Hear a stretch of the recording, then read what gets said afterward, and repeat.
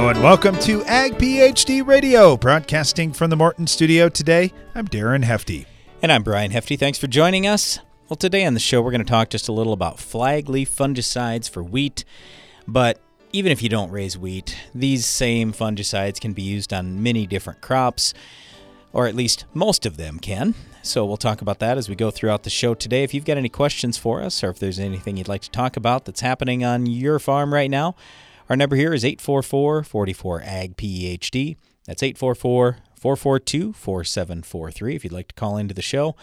Otherwise, you can email us, radio@agphd.com, or find us on Twitter, AgPHDmedia, Darren Hefty, or Brian Hefty. All right, so when it comes to flag leaf fungicides for wheat, I realize the geography that we cover is enormous. So we're going way up in Canada where, and quite frankly, Canada, North Dakota, you might not even have your wheat in the ground yet, or it's just barely out of the ground because it's spring wheat. On the other hand, if you're a long way south, your wheat may be well past this stage already.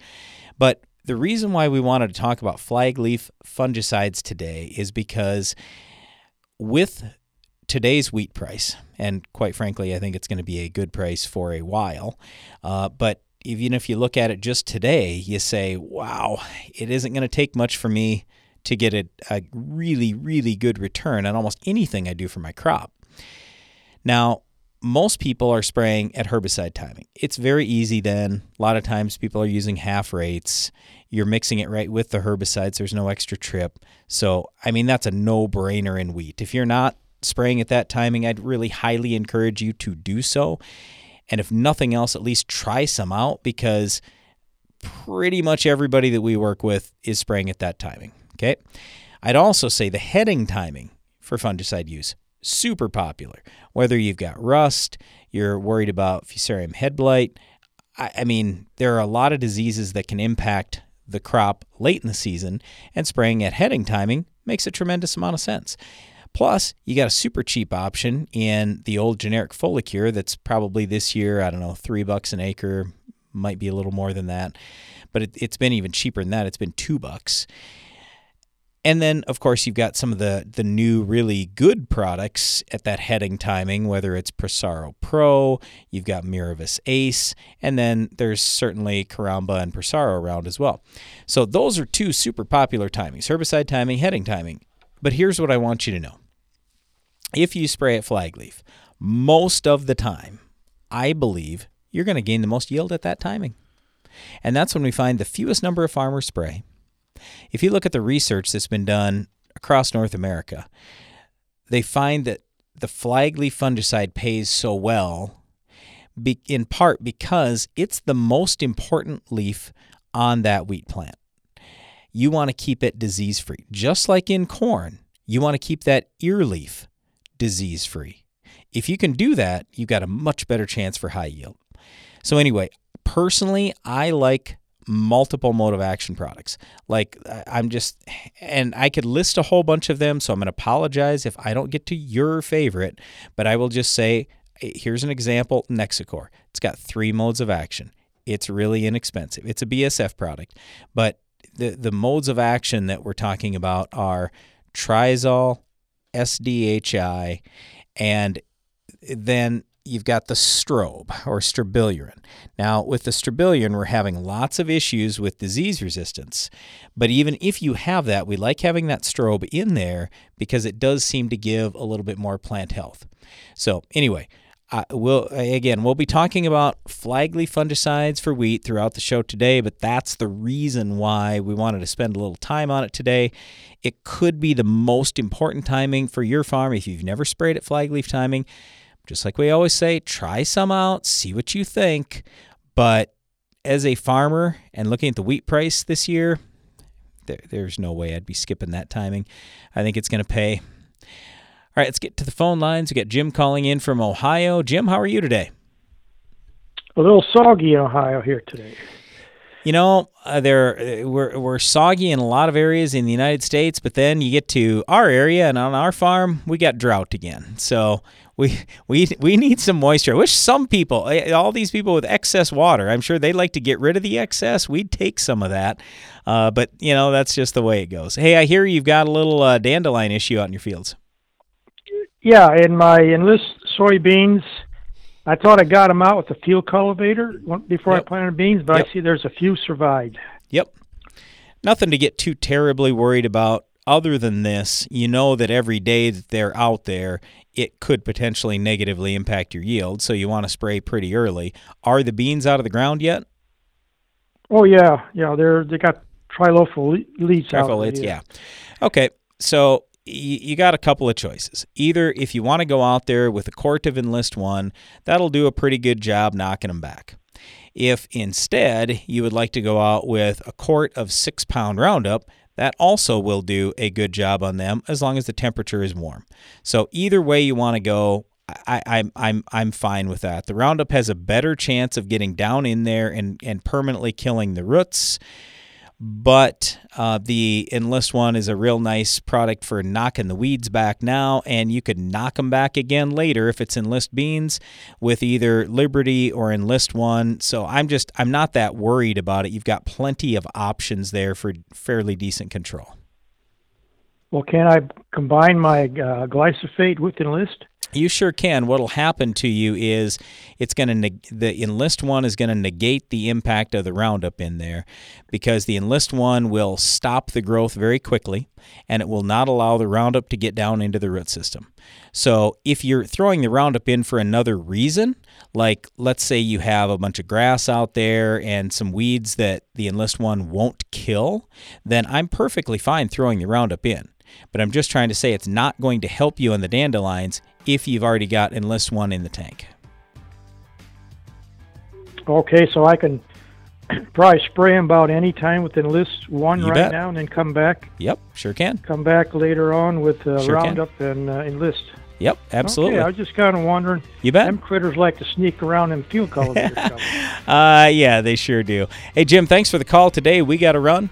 Stay tuned. This is Ag PhD Radio.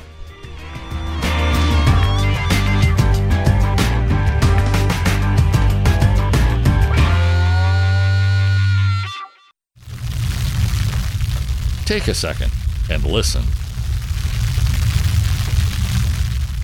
You hear that? That's the sound of your roots growing where they've never gone before.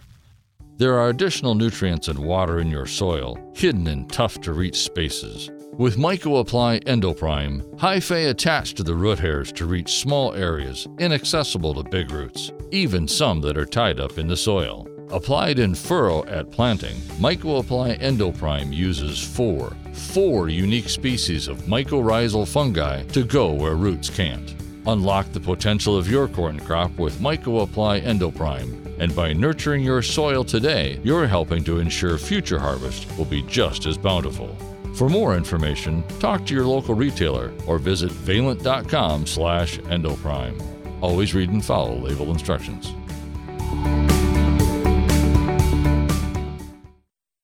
Hi, I'm Greg Souter at 360 Yield Center. It's painful to pay high prices for nitrogen. Even more painful to know that a chunk of the N will not be there when the plant needs it. The solution is 360 Y-Drop. With 360 Y-Drop, you apply right before the plant's rapid uptake cycle. You can adjust your rate, resupply lost nitrogen, or cut the rate if conditions are right. Learn more at 360yieldcenter.com. It takes balance to be successful in farming, because what you get out of it depends on what you put in, and Corteva Agriscience gets that. Introducing Utrisha N Nutrient Efficiency Optimizer, a biological product that naturally captures nitrogen from the air. It's a sustainable way to add balance to your traditional nitrogen methods and maximize your yield potential. Embrace a balanced approach to nitrogen management this season by visiting corteva.us.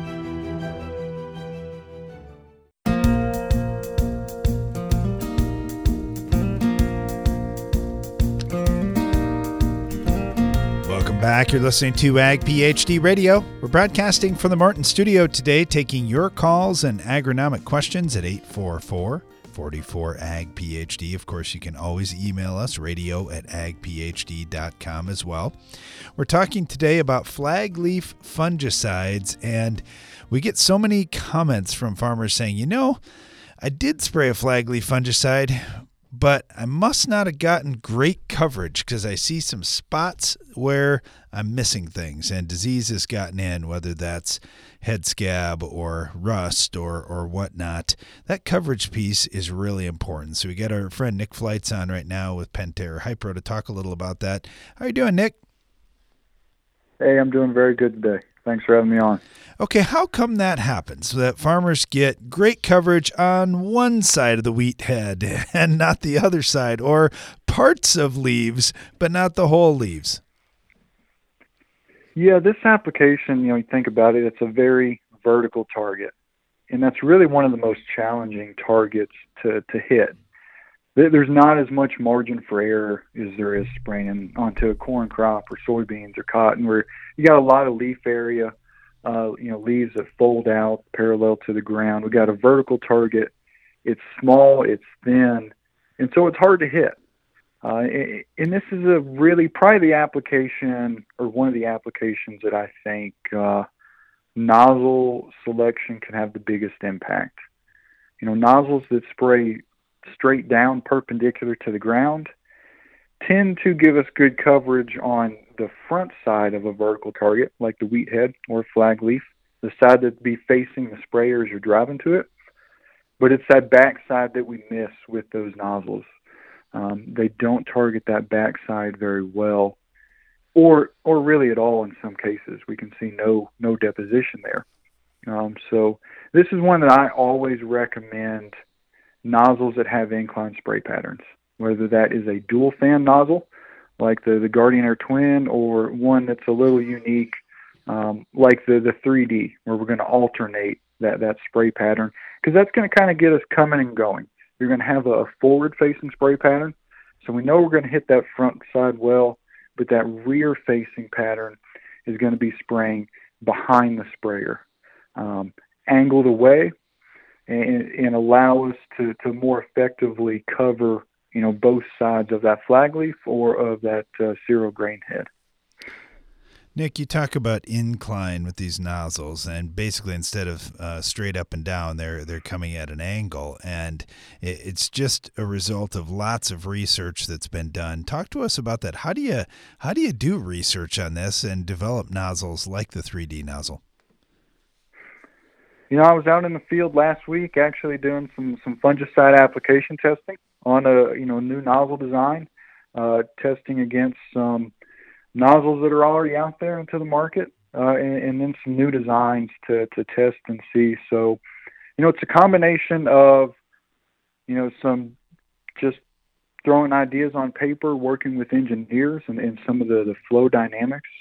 There's some lab testing, and then putting it into the field like we were doing to make sure that, hey, this sounds great in theory, but is it actually going to produce a difference, in the field under the real world conditions? So, the engineers get pretty crafty, and there's a lot of, smart people there doing good engineering work, looking at flow dynamics and things like that to try and maintain energy and maintain velocity of spray droplets. That's one with this application. We want droplets that have plenty of energy and velocity to them on that rear-facing spray pattern to counteract the movement of the sprayer. As we drive faster and faster, it makes that rear side coverage more difficult. So you want to make sure, you get a nozzle with good velocity and energy to counteract the movement of the sprayer. So it's always good to slow down, maybe back that hydro handle down a little bit. That's going to help with backside coverage. But, nozzles like the 3D, where we're keeping all the energy and flow into a single spray pattern and putting that on an incline, we get a lot of velocity and energy there compared to a traditional dual fan nozzle, where if you're using, say, an 04, a red nozzle, you actually have two smaller O-size spray tips within it. So we're splitting that energy and velocity into two small tips. So we lose some of that with our individual spray patterns. So a lot of interesting work that goes on. Absolutely. Yeah, there's a lot of science behind this. That's why we love having Nick Flights on the show from time to time. Nick, thank you so much. We really appreciate it. And I'll let you get going, get back out and do some more research. We really appreciate all you're doing. Yes, sir. Y'all have a good day. You too. Let's head a little north. We got Ryan Hunt with us right now with FMC. Ryan, you're listening to Nick talk a little about spray tips. I'm betting that you wish every grower could hear that sound or that bite from him over and over again, that, hey, this is super important. We got to get great coverage out here, because it makes every product look a lot better when you get great coverage. Yes, absolutely. The better you can get that coverage on that plant with, even herbicides, insecticides, the fungicides too, especially, you get more on that leaf surface, you got better protection because it's just there and you don't got to wait for it to move through the plant and out to those spots where you didn't get the coverage. We're talking flag leaf fungicides on wheat, and we have a lot of wheat farmers that have quite a few acres, and many of those guys will say they like to err on the side of being a little bit too early rather than being a little bit too late. What's your feeling on the timing on those fungicide applications around flag leaf? Well, it kind of all comes down to what product you're using. The different actives are more mobile or more persistent in the plant. Now we've got like our Top Guard molecule, which we also sell in a two-way with Azoxy, so Astrobi or Lucento. We sell it with an SDHI. That trizol that's in there really, really hangs around and moves well through the plant. So we'll see where if you spray it a little earlier and it gets on just part of that leaf that's out, it lasts and really moves with the water through that leaf out to the tips and to that new growing part. So it really kind of buys you that extra time. Yeah, it makes a difference. There's a lot of development that's gone on in the spray tips, as we were talking about, but in these fungicides, now you say Top Guard and you say a triazole, and a lot of folks would say, oh man, we've been using triazoles for a long time. This one sure has some different characteristics, and like you mentioned, is available in several different premixes too, so you can get it with some different modes of action. What do you think at this timing, at flag leaf timing, what are you targeting? What do you like the best? I really like that Top Guard EQ, and just kind of, you guys were talking earlier, I heard you get that Strobi in there, helps with that plant health, keeps it a little greener longer. It just really, really helps. You're getting 50% to 60% of that plant's photosynthesis is coming from that flag leaf. So the better you can take care of that, the better that crop's going to come out. And then, with that longevity of the flutriafol in there, we're really, really going to hold everything off there. Whether there's some rust coming in or any sort of leaf spot diseases. Usually the tan spot got taken care of early on, but if you missed a early spray with that, you got to look out for that climbing up the canopy too. Sure. Speaking of areas like the area you're in North Dakota, now a lot of guys would say, man, isn't North Dakota really wet? The planting's been delayed. There's all this going on. How is that going to impact what comes up for disease? Is it getting farmers who have wheat to see, man, I've got a very valuable crop out here and we could be at high risk? Yeah, that's kind of the talk right now. I was on the road today, and there's guys putting wheat in the ground right now, and there's wheat that's just starting to get almost to that, might get a herbicide here pretty soon over the weekend if it stays nice. So with the moisture, there is a lot more prevalence and chance for disease. So there's been a lot of talk, and especially with, as easy as it is to throw it in that tank right now, this first pass, but then as much as it's worth, it's just a no-brainer to come back again and throw it on that flag leaf and protect what's feeding that grain there and really bump your yield. Well, it's a fun year when wheat is actually worth a lot. So there are a lot of steps farmers will take to protect that yield and that profit on their farms. Talking with Ryan Hunt here with FMC about fungicides for flag leaf. Thank you so much, Ryan. Really appreciate having you on. Yep, thanks. We'll be right back after this.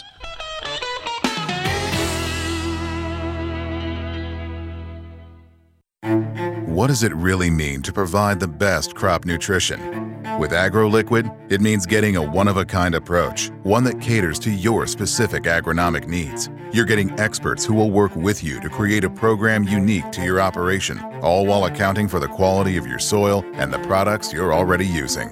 It's not just a product, it's peace of mind, knowing we've thought of everything. That's the AgroLiquid way. Apply less, expect more. Find a retailer at agroliquid.com. Boost your productivity and profitability with Soil Warrior from Environmental Tillage Systems. Improve fertilizer efficiency and your yield potential in just one strip till pass. Now that's ROI. Contact us today at soilwarrior.com.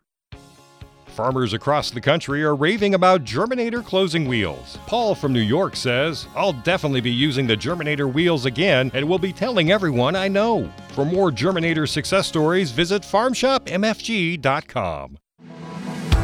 Come to the Ag PhD Scouting and Scholarships event this summer. Here at Ag PhD, we're always looking for ways to support and encourage folks entering the ag industry. That's why we're devoting a full day, Saturday, June 25th, to the free Ag PhD Scouting and Scholarships event. Though this day is geared towards high school and college students as well as young farmers, anyone with a desire to learn more about agronomy is more than welcome. Our hands-on sessions in the field will include a comprehensive guide to scouting, ways to improve soil and crop health, the role of natural microbes in farming, and how to best collect and manage on-farm data. Plus, we're giving away tens of thousands of dollars in scholarships to eligible attendees. So whether you're a college student or just want some good agronomy information, this is one event you won't want to miss. It's the Ag PhD Scouting and Scholarships Day, Saturday, June 25th on the Hefty Farm near Baltic, South Dakota. Learn more and register at agphd.com.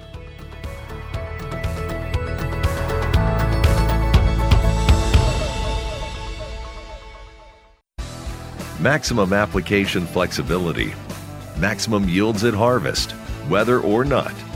Relentless is the kind of control you'll always get with Anthem Max herbicide from FMC. Low-use rate Anthem Max herbicide protects corn and soybean crops from the toughest broadleaf weeds and grasses, including water hemp, palmer pigweed, foxtails, crabgrass, and more. Dual modes of action and lasting overlapping residuals also help you minimize resistance in your fields. Its easy to tank mix formulation and wide application window make Anthem Max herbicide the crop protection choice that's ready when you are. Rain or shine. Whether or not, relentless. That's Anthem Max herbicide from FMC. Visit your FMC retailer or ag.fmc.com to learn more. Always read and follow all label directions.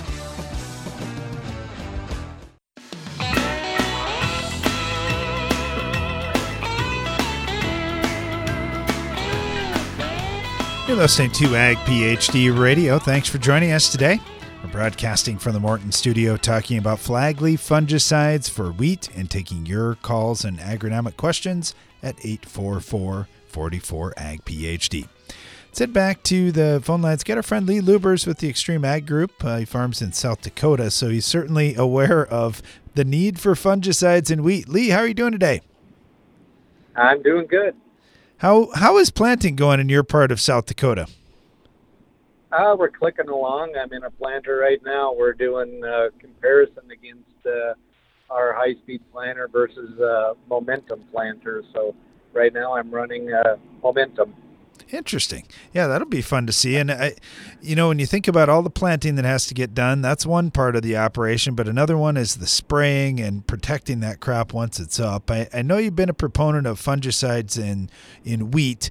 First of all, many times fungicides will get a free ride with another pass that you're making, whether it's a herbicide pass or a nutrient pass. What have you learned from that? Are there some watch-outs that you have about what mixes well with fungicide and what doesn't? We always like to include fungicide in our initial herbicide pass, but we will keep an eye on our wheat. And if we don't feel the efficacy is going to be there to take it up to flowering, we won't hesitate to add a pass because if we start seeing disease, we're losing yield.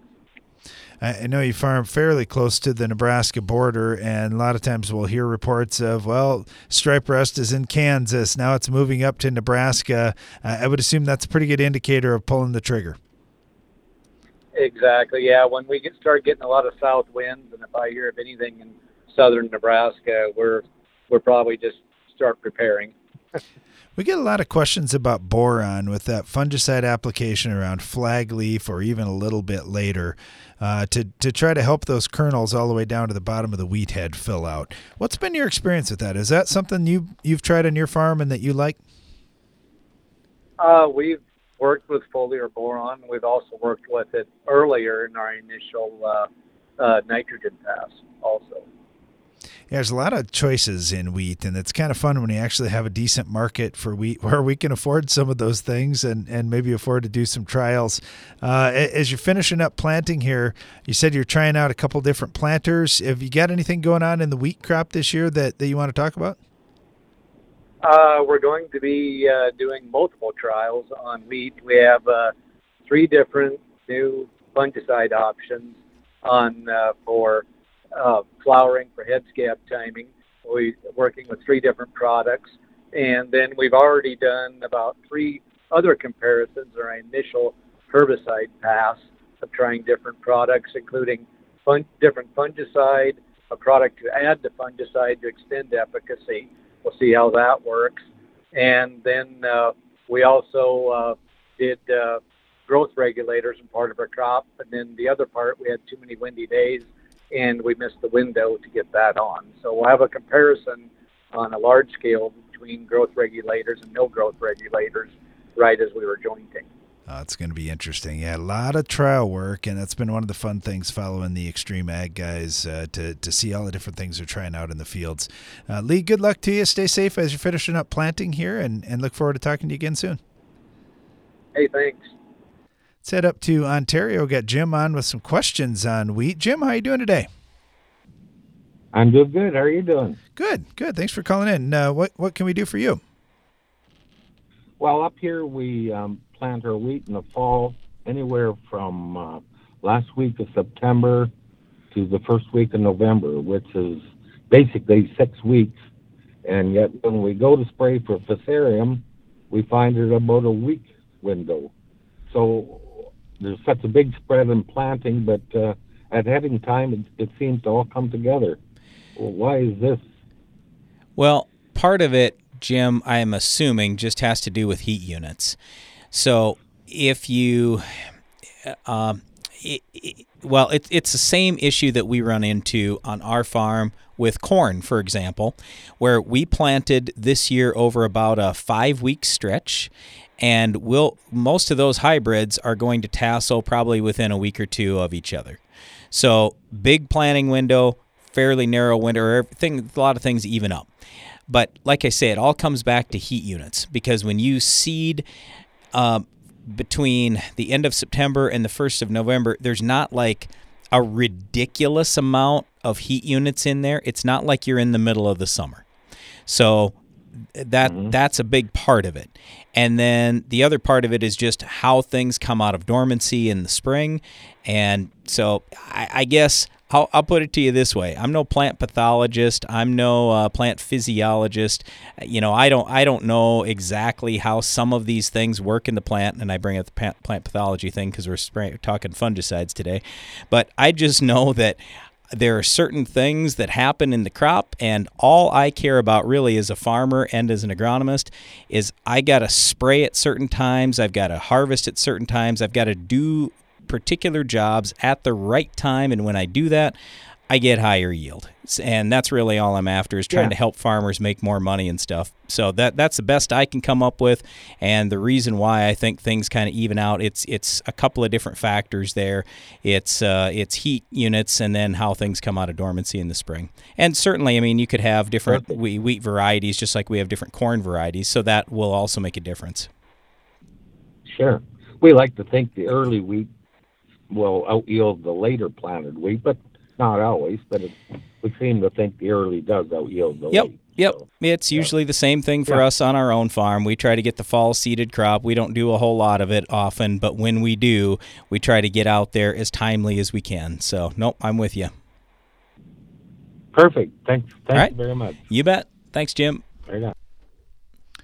talking flagleaf fungicides for wheat, and we've got Wally West on with us right now with Syngenta to talk a little bit. Wally, you've had some exciting products come out, not just for flagleaf, but really for all timings in wheat.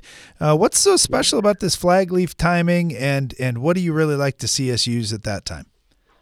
Oh, I think why it's important and why it's special is just when you think physiologically about the importance of a flagleaf on a wheat plant. It's generating a high level of the energy required to build protein and build mass into the kernel. So it's very important to protect that flagleaf. So with that in mind, products, our lead product for flagleaf application on wheat, both winter wheat and spring wheat, is TrivaPro. It's been out for a number of years and been very happy with the performance, not only the disease performance, but the performance on disease, but also the plant health benefits in the absence of disease. So that would kind of be a couple of key points when I think of a flagleaf on a wheat plant or wheat crop. Sure. You've talked to us a lot about the strobilurins and plant health. How about the SDHI component? Because there seems to be something there with TrivaPro where we definitely have seen good plant health, both in corn and in wheat. Yeah, yes, good point. So the active ingredient, the SDHI, it's actually a next generation SDHI. It's been on the market for 5-6 years and very effective, very good residual. The benefits in the absence of disease, it'll help the transpiration of the crop, help it move oxygen and carbon dioxide in and out of the leaf. It'll help conserve moisture. And ultimately, what the SDHI or the solatinol in TrivaPro helps do is keep that plant alive longer. The old dynamic around disease control and residual control used to be if we got 10 to 14 days out of residual performance out of a fungicide, we were doing really good, where a product like TrivaPro has extended residual and keeps that crop alive longer in the range of 20 to 30 days of extended residual disease control, and allows that plant to stay alive a bit longer to deliver more energy to the kernels. Well, we definitely saw a difference when we get into some dry conditions that we've had the last couple of years. That plant health piece is so important, and keeping that plant greener, longer, made a big difference. We're talking with Wally West here with Syngenta. Wally, we got to run today, but we want to talk to you again when we get towards heading time as well. Okay. All right. Thank you, Darren. You Take bet. care. Thank you. Talking flagleaf fungicides on today's Ag PhD radio program, taking your calls and questions too at 844-44-AG-PhD. And before the end of the show today, we'll be diving into the Ag PhD mailbag. If you've got questions for us, you can call us or email us at radio@agphd.com. We'll be right back.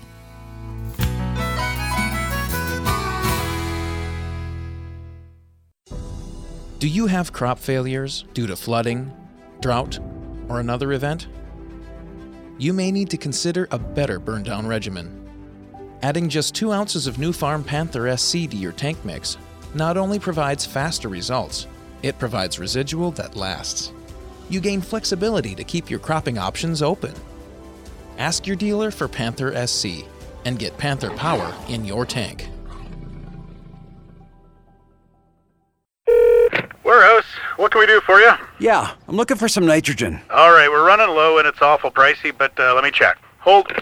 The answer to low supply and high prices for nitrogen is Envita, a microbe with systemic nitrogen fixation. Envita works throughout the foliage and roots, providing a right place, right time source of nitrogen to maximize yield in corn, wheat, and soybeans. Yeah, we're all out, but... You know what? I'll take some of that Envita. That's what I was going to recommend. Book your Envita while supplies last. Be sure to attend the 2022 Ag PhD Field Day. I'm Darren Hefty. The Ag PhD Field Day isn't until the last Thursday in July, but we invite you to mark your calendars today for our biggest event ever. Each summer on the last Thursday in July, we invite you to attend the Ag PhD Field Day. The reason we invite farmers from across the country and around the world to our farm each summer is to say thank you. Ag PhD TV has had a brand new episode each week for 24 years, and we've been doing a radio show almost as long as well. At this year's Ag PhD Field Day, we'll have way more equipment and equipment demonstrations than we've ever had before. We've got a lot of new technologies we'll put into our research plots on site, and we'll have great family entertainment, including a kids area, music, fantastic guest speakers, and free food and drinks all throughout the day. Please go to agphd.com to learn more, and don't forget to join us on Thursday, July 28th for the free Ag PhD Field Day. In a world of Veltima fungicide. Hey, let's do it less dramatic. Just say Veltima fungicide. Okay, Veltima fungicide. No, that's literally the same. Veltima fungicide. Still doing it. Veltima fungicide does it. Seriously, we just need you to say Veltima fungicide. Swift, simple, and secure. Didn't I? Veltima fungicide from BASF in cornfields this summer. Always read and follow label directions. It's smart to make the right agronomic choices, and it's even smarter to get rewarded for them. With the Bayer Plus Rewards program, you earn cash back on seed, herbicides, and other eligible products. And it keeps getting smarter, because now you can earn an additional 10% bonus when you send your redemption check to your retailer. To learn more, contact your retailer today. Protect your yields and get the most from your land with Bayer Plus Rewards. Visit mybayerplus.com and see program terms and conditions for full details.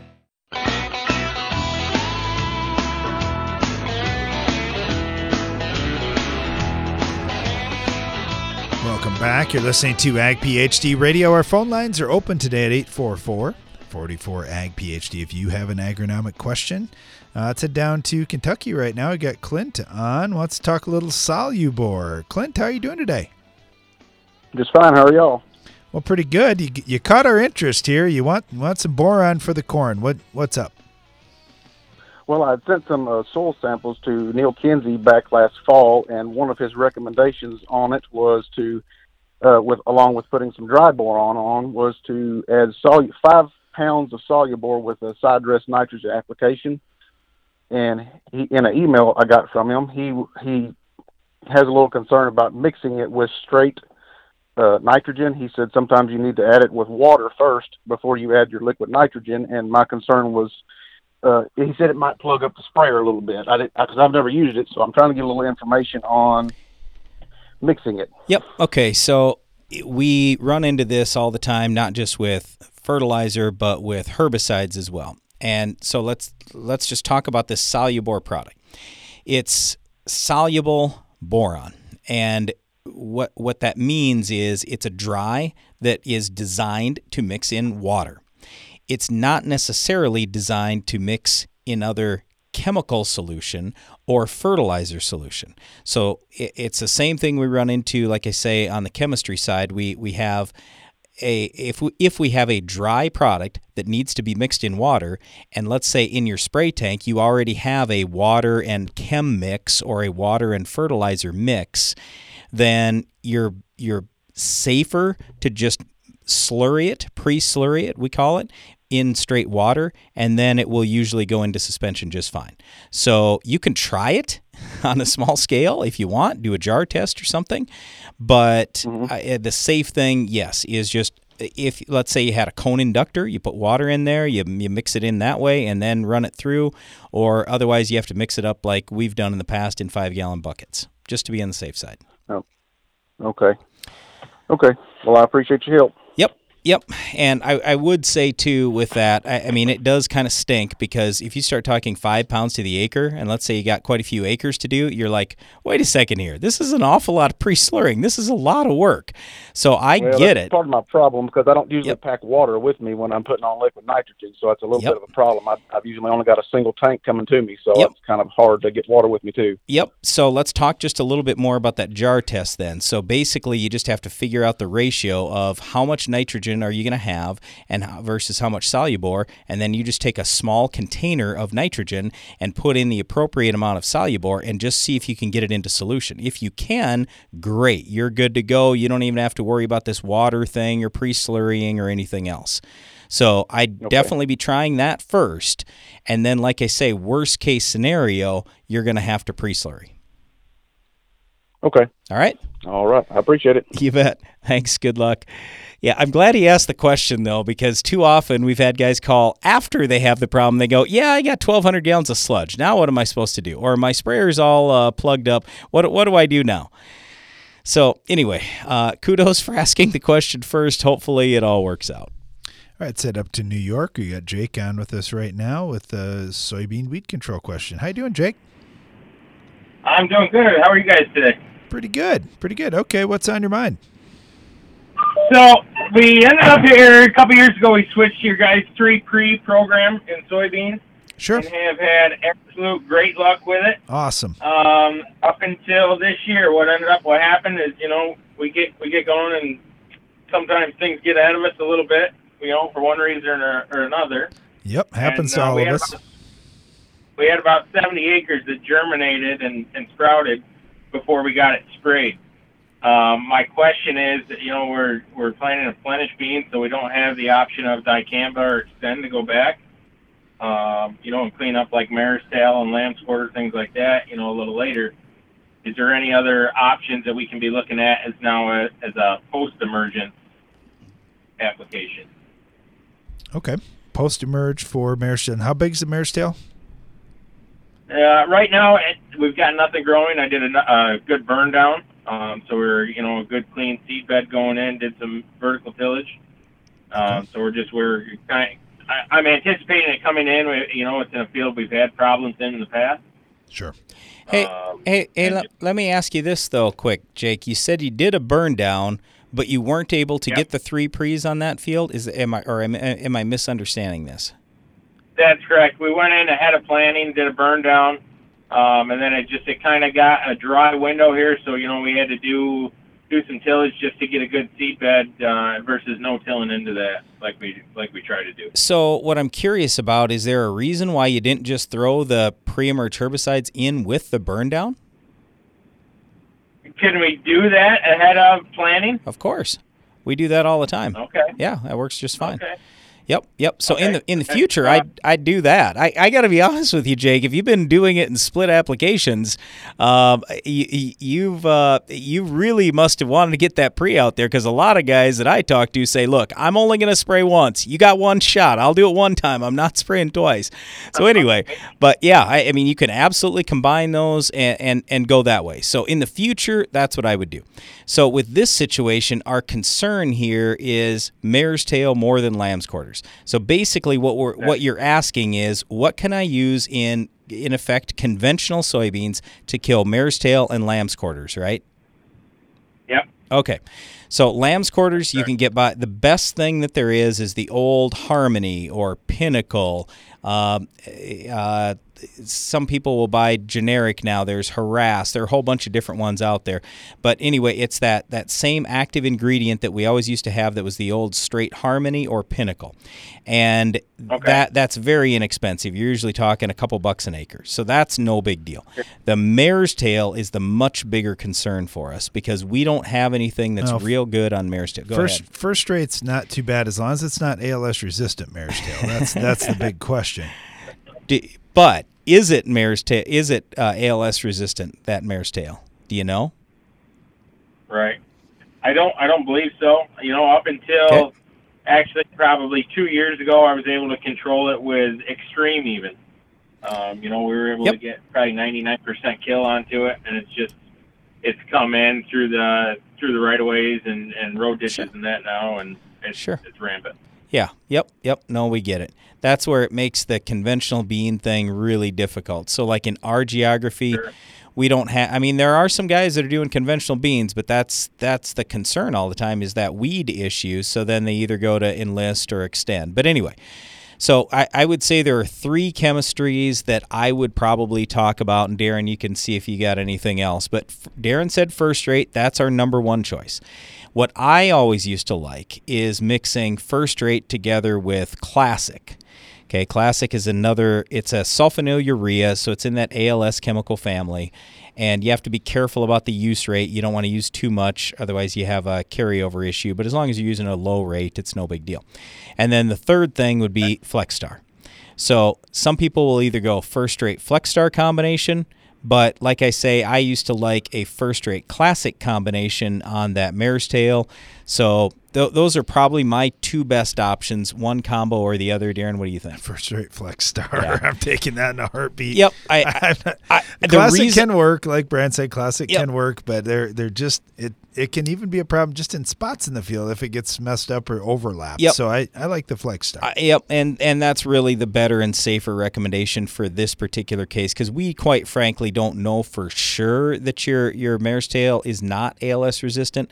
Flex Star is not an ALS herbicide, so having that in there is going to help you. Plus, it's going to help you a lot more than anything else on water hemp or Palmer pigweed that might happen to show up, nightshade, and a few other weeds that you'd end up with out there too.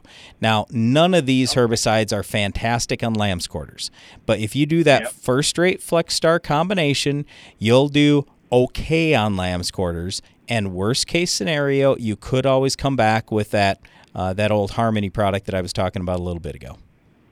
Okay. All right? All right. Appreciate it, guys. You bet. Good luck to you there, Jake. Hope things turn out well for you. Yeah, sometimes Plan B is no fun if Plan A for weed control isn't going to happen, and you got to go to Plan B. So really, really awesome when you get a chance to talk to somebody else. Say, hey, have you guys ever seen this? What have you done? Glad when we can help out in those situations. We'll dive back into the Ag PhD mailbag right after this.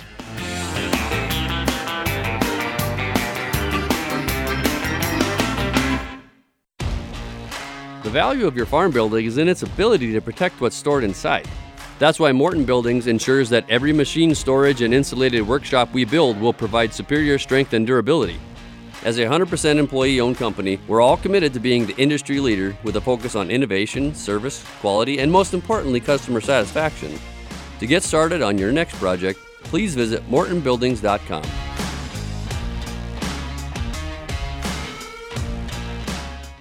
At Corteva Agriscience, we want to keep farms healthy and productive, today and tomorrow. That's why we're investing in a robust pipeline of naturally derived biologicals. Meet Nutricia N Nutrient Efficiency Optimizer. It's a sustainable nitrogen fixation product that facilitates crop growth and optimizes yield potential. With the fluctuation in fertilizer prices, Nutricia N is a reliable solution. It can be used alongside your traditional nitrogen program to enhance your ROI this year. For more information, visit corteva.us.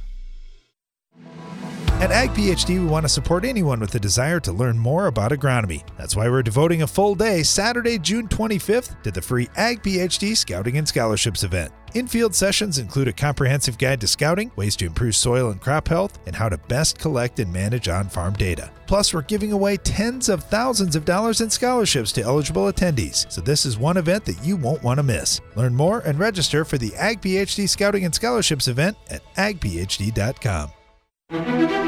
Each year brings new and unique challenges to farming, and your operation needs to constantly adapt to meet them. That's why at AgBiome, we're working every day to bring you new and better solutions, microbial-based solutions that protect your crop and help it reach its full potential. To learn more about how we're doing it, visit agbiome.com. That's AGBIOME.com. AgBiome, feeding the world responsibly, partnering with microbes for human benefit.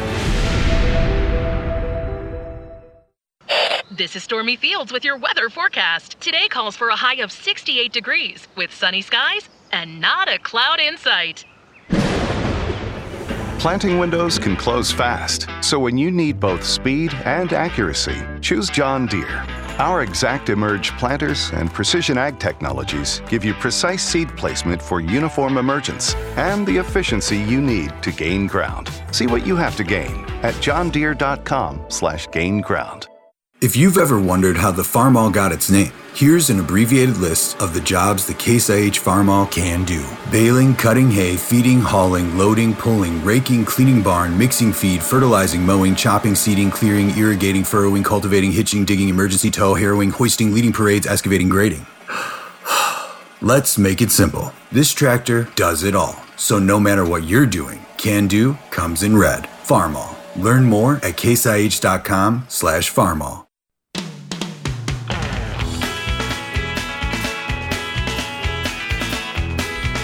Back, you're listening to Ag PhD Radio, and it's time now for the Ag PhD mailbag. We've got a number of questions that have come in for today's show. Got this one from Cortland in Virginia, and he said, all right, guys, I got 52 acres of corn. It's almost a foot tall, and I've got a few ragweeds and pigweeds coming through about an inch tall is all. Would it be safe for me to go over the top with this combination? A pound of atrazine, a pint of parallel. Wait, how big is the corn? It's almost a foot tall. Oh, okay. Gotcha. So it's less than a foot tall. He said he wants to use a pound of atrazine. First of all, that's totally safe. Safe for the corn? Corn, yep. Sure. A pound of atrazine, but that's go ahead. A lot of atrazine, yep. He's in Virginia. A pint of parallel, which would be a generic metolachlor, 3 ounces of meso, and a quart of Roundup. Sure. Safe. I mean... So what do you think about that then for the ragweed and pigweed? Well, it's going to be just fine. You got 3 ounces of meso. It's going to kill both. So I don't really have any issue with that. I don't think you need the pound of atrazine. No, that's what I was just about to say. I think that 1 pound of atrazine is overkill. I'd cut that to a quarter, maybe a half. So if this was my farm, what would I do? I'm great with the Roundup. The parallel is a little bit of a low rate. Okay, I mean, let's just face it. You're talking a half rate. Would I do a little more? I'd probably do a little bit more. 3 ounces of meso. So take your dollars out of some of the other stuff and put it into a little bit more of the metolachlor. Yeah. I'd take out 3/4 of a pound of atrazine, and then I'd bump the parallel rate by exactly that many dollars if you don't want to spend any more money. Oh, the other thing that I would say, you said quart of Roundup, right? You don't have to run that higher rate if you're going 3 ounces of meso. Where I'm going with this is I don't know what. If all we're talking about is ragweed and pigweed, and then let's say there's some grass out there and that's the reason you're throwing the Roundup in. Well, I mean, Roundup, it can kill grass at half that rate. So, I mean, it all depends on what kind of grass. But if we were just talking foxtails, then I'd be able to cut that Roundup rate a little bit too. So, anyway, I'm just giving you some ideas. The one thing that I would say, Darren, and the reason why he is probably okay with that 1 pint of parallel, even though it's a low rate, is the corn's almost a foot tall. So, anyway, he can do this exact program. I just think the Roundup's a little strong and the atrazine's a little strong. All right. I get this question that came in. Oh, thanks again for that question. We appreciate that. Okay, get this question from an anonymous agronomist here who said, I work in the state of South Dakota, and I had a little mishap with one of my customers. He applied Fall Valor with some dicamba. Everything's going well. He put on 4 ounces of Valor, 8 ounces of dicamba. Worked great. This spring, though, when he was attempting to put on a combination of 3 ounces of Pursuit, 40 ounces of Warrant, another 8 ounces of dicamba. This will be ahead of XtendFlex soybeans. He used 4 ounces of Drimetribuzin, and by mistake, he grabbed a jug of Mesostar and put 2.3 ounces of that out there. Now, he has the XtendFlex soybeans in the ground. What's going to happen to the beans, number one, and number two, dead. What could you do to have a successful crop still in this field this year with all this combination of products? Sure. Yeah, it's a shame because that meso's either going to kill the beans or it's going to dramatically hurt them. So if it was me, I would go out there with LLGT27 beans. I'd interseed them. Now, I'm not telling you that any of this is labeled, okay? So nobody's gonna stand behind this or anything like that. But if it was me and this happened on my farm, I'd just go seed some LLGT27 soybeans 2 weeks after this combination got sprayed. So I don't know when it got sprayed. The dicamba's got, a 30-day label for pre-plant? No, at 8 ounces, it's 2 weeks. Okay. So that's why I'm saying you just have to give it 2 weeks. But you also have to have at least 1 to 2 inches of rain on it. I'd prefer 2. So if I've had 2 inches of rain on it and it's been 2 weeks, then I'd go right in and I would throw in LLGT27 soybeans. Now, they're not labeled for this. They're not approved for this, but we believe that they're going to have good enough tolerance that you shouldn't see any issue with those beans. The unfortunate part is you can't spray dicamba post. So you're left with either Roundup or Liberty to kill the weeds. All right. Well, good luck to you, anonymous agronomist, and hopefully you still have a decent crop out there. Okay, this one comes in from Michael down in Iowa, and he said, guys, I got a tiling situation for you, and I need another opinion on this. My home farm, now which is a full quarter, it's got some drain tile installed by my grandpa in the early 1970s. Generally, it's 4-inch clay tile up most waterways, usually both sides, running right down the hill to the creek. Works great. The farm's pretty hilly, got some clay knobs, some wonderful creek bottom black soil too. Now I own a SoilMax tile plow and a Mini X, and I've installed 100 miles of tile in my lifetime. I've been debating if I should abandon these existing drain tile lines and start pattern tiling a piece of the farm each year until I get the whole thing done. Or if I could find these clay tiles, I don't have a map of them, so I'd have to do a lot of exploratory digging. I could find them and just add more laterals to them until I've pattern tiled the farm. So I'm curious, should I start from scratch and just plow right through any of those existing lines, or should I try to utilize them? Then I'd have, the same kind of thing, but I've got 50-year-old clay drain tiles out there too as part of my system. So Right. I'm kind of leaning towards starting from scratch. So I have would RTK too. maps and tile that should last 100 years. Yep, that's exactly what I would end up doing. I would start from scratch. But here's the thing. If you look at how a lot of us used to farm, and I'm throwing ourselves in here as well. When times were tough, what did we do? We just had to get by, okay? But if you have enough capital where you say, you know what, I'm fine.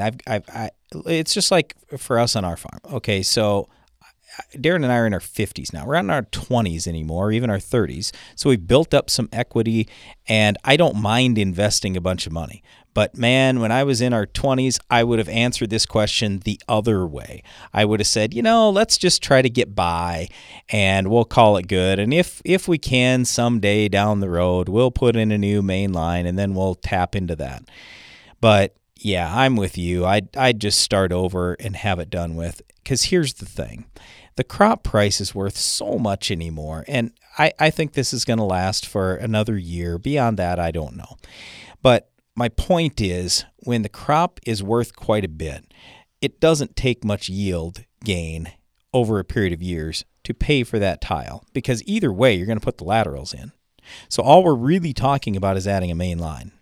And this way, you've got a main line that you know is good. It's easy. It's going to be a lot easier for you now to tap into that and make good connections and everything else. Plus, you could upgrade it if you wanted to from a 4 to a 6 or something like that. Yes. So, nope. If it's me, I'd start over. I know it costs a little more money, but I think you'll be happier in the long run. All right, thanks for the question. Okay, got this one in from Claire up in Ontario, who asks, I'm thinking about strip till here with wheat in a corn and soybean rotation that I'm strip tilling. Does the wheat not planted in the strip till area suffer from lack of fertilizer? And if so, how would you overcome that? Well, it depends on how you fertilized in your strip till. Yeah, so it depends on what your 2 years were with corn and soybeans. So let's just say, like for our farm, we've got 30-inch rows. So we have 30-inch row corn, and then we move that strip over and split those strips. So now I've got a strip every 15 inches.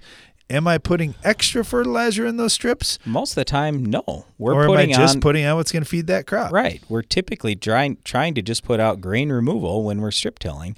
Now, the reason why we often have some left is because our yield goals never quite seem to be. Well, it just depends. Tell me that you got it figured out just right on your farm. You knew you were going to get 180 bushel corn this year and 220 bushel corn next year. No, you thought you were going to get 200 each time. So you're either going to be just a little long or just a little short most of the time. Our point is this. If you are over applying fertilizer in the strip, then obviously you're going to have a little better wheat over every one of those strips and not as much in between. So, hey, Janelle, I think we're missing music. I just thought I would throw that out there. Sorry, I'm just talking to our sister, Janelle, who's our producer for the show. Brand's trying to produce from the opposite side of the glass. It doesn't always work very well. I wanted music playing while I was giving this great answer. But But anyway, yeah, I mean, we've done this exact thing and planted where we've had strip till for years, and we have not seen a bunch of waviness as long as we weren't over applying in the strips, and then we fertilized on a broadcast basis for the wheat. All right, thanks for the question, Claire. Really appreciate that. And thanks to you for listening today. Be sure to join us again each weekday for more Ag PhD Radio.